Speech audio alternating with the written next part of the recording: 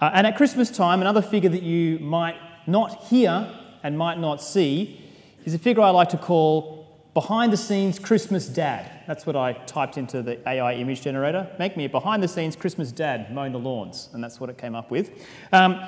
He's a figure you don't see because he's behind the scenes. On the actual day, he probably is just turning the sausages or topping up the ice in the esky. But you can bet that a lot of the smooth running of your Christmas day was because of his behind-the-scenes dad efforts. He was the one that was working on the lawns in weeks in advance so that Christmas Day cricket could be played on a backyard wicket. He's the one who was hiding half-assembled bicycles up in the roof to get out for you on Christmas morning.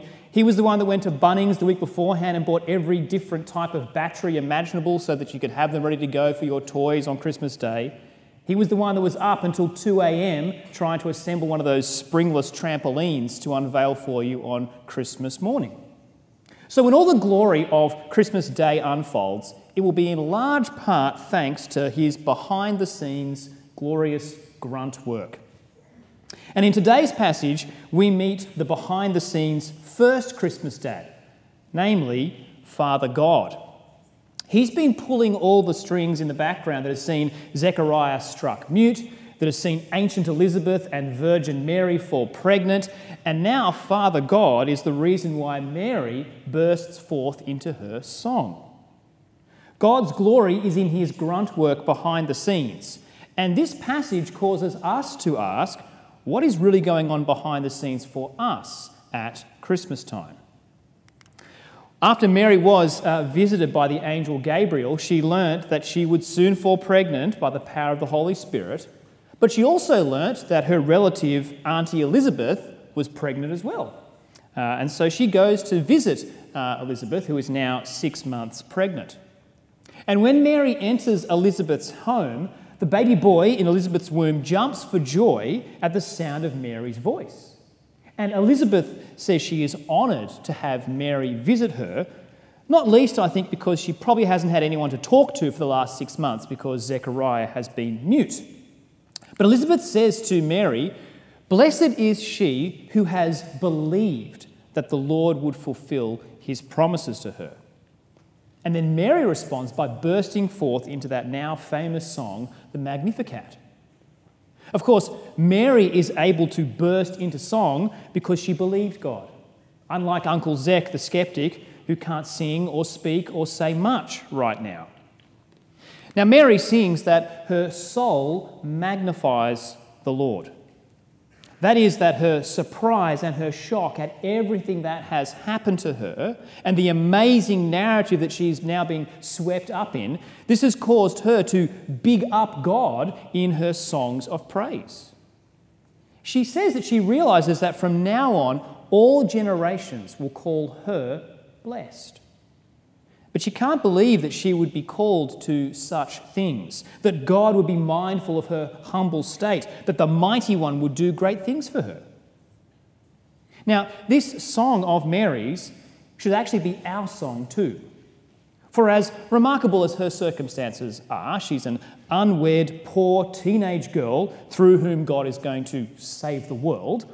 Whenever God does his work in our hearts, though, it is just as remarkable a miracle as well. In fact, there's a Christmas carol that kind of captures this idea called "O Little Town of Bethlehem." And about partway through, we sing these lines.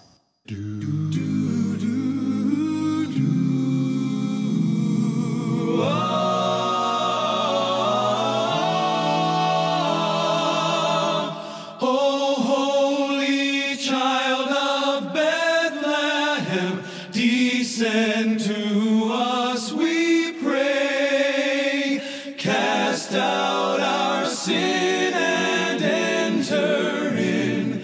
Be born in us today. There you go, bit of Glee Club, first thing in the morning. But be born in us today. Now, Tim Keller says this about these lines. He says that it's a bold image, but it's quite right. Every Christian is like Mary. Everyone who puts faith in Jesus Christ receives by the Holy Spirit Christ in you, the hope of glory. We should be just as shocked that God would give us, with all our smallness and our flaws, such a mighty gift. And so no Christian should ever be far from this astonishment that I of all people, should be loved and embraced by his grace. See, Mary knows this song is not just about her, because she goes on to sing about God's mercy being shown to many from generation to generation. Just as she was a poor, humble child in need, she also sings that God has performed mighty deeds with his arms. He has scattered those who are proud in their inmost thought. He has brought down rulers from their thrones, but has lifted up the humble. He has filled the hungry with good things, but has sent the rich away empty. For the humble one, whom God the Father will lift up, that will ultimately be Jesus. Jesus will grow up to be lifted up on a cross and then lifted up from death, bringing down rulers from their thrones and filling the hungry with good things. The humble, like Mary, will be blessed by the mighty one. You see, these moments unfolding at Christmas are the behind-the-scenes glorious grunt work of Father God. The lifting up of Christ at Easter is also the behind-the-scenes glorious grunt of Father God. Jesus rightly magnifies the glory of God, and Mary is blessed to bear him in her womb and to believe in him. But a little later in Jesus' ministry, when he is teaching about this mighty arm of God that's going to lift up the humble and the poor, there's a little exchange that's recorded by Luke. He says that as Jesus was saying these things, a woman in the crowd called out to him, "Blessed is the mother who gave you birth and nursed you." Jesus replied, "Blessed rather are those who hear the word of God and obey it." You see, this Christmas story, Mary's soulful song that magnifies the Lord, it's a song that we must sing as well. For we are called blessed if we hear these words of God and obey them. And how do we obey them? Well, we trust that God is at work in us through Jesus, producing in us the hope of glory in heaven. And then we become part of how God is that behind-the-scenes Christmas dad. We become those through whom he performs mighty deeds. We become the arm of the Lord. For what does the Lord do? Well, Mary says he lifts up the humble. He fills the hungry with good things. And so God puts it in our hearts to put a few extra groceries on our shopping list this week and then put them in the Anglicare tubs in the library, which could do with a top-up. A couple of houses could also start putting some things in the tubs as well. You see, when we multiply the food and the toys in these tubs, we magnify the Lord. When we are mindful of the humble state of those in our city who cannot pay their bills, who cannot feed their children, who cannot do anything behind the scenes to make Christmas work for their family, well then the mighty arm of God the Father works behind the scenes through our main stage deeds of service. Deeds which will fill the hungry with good things, both in their bellies and in their souls. And so I urge you to magnify the Lord this Christmas, and let's multiply the food and toys in those tubs.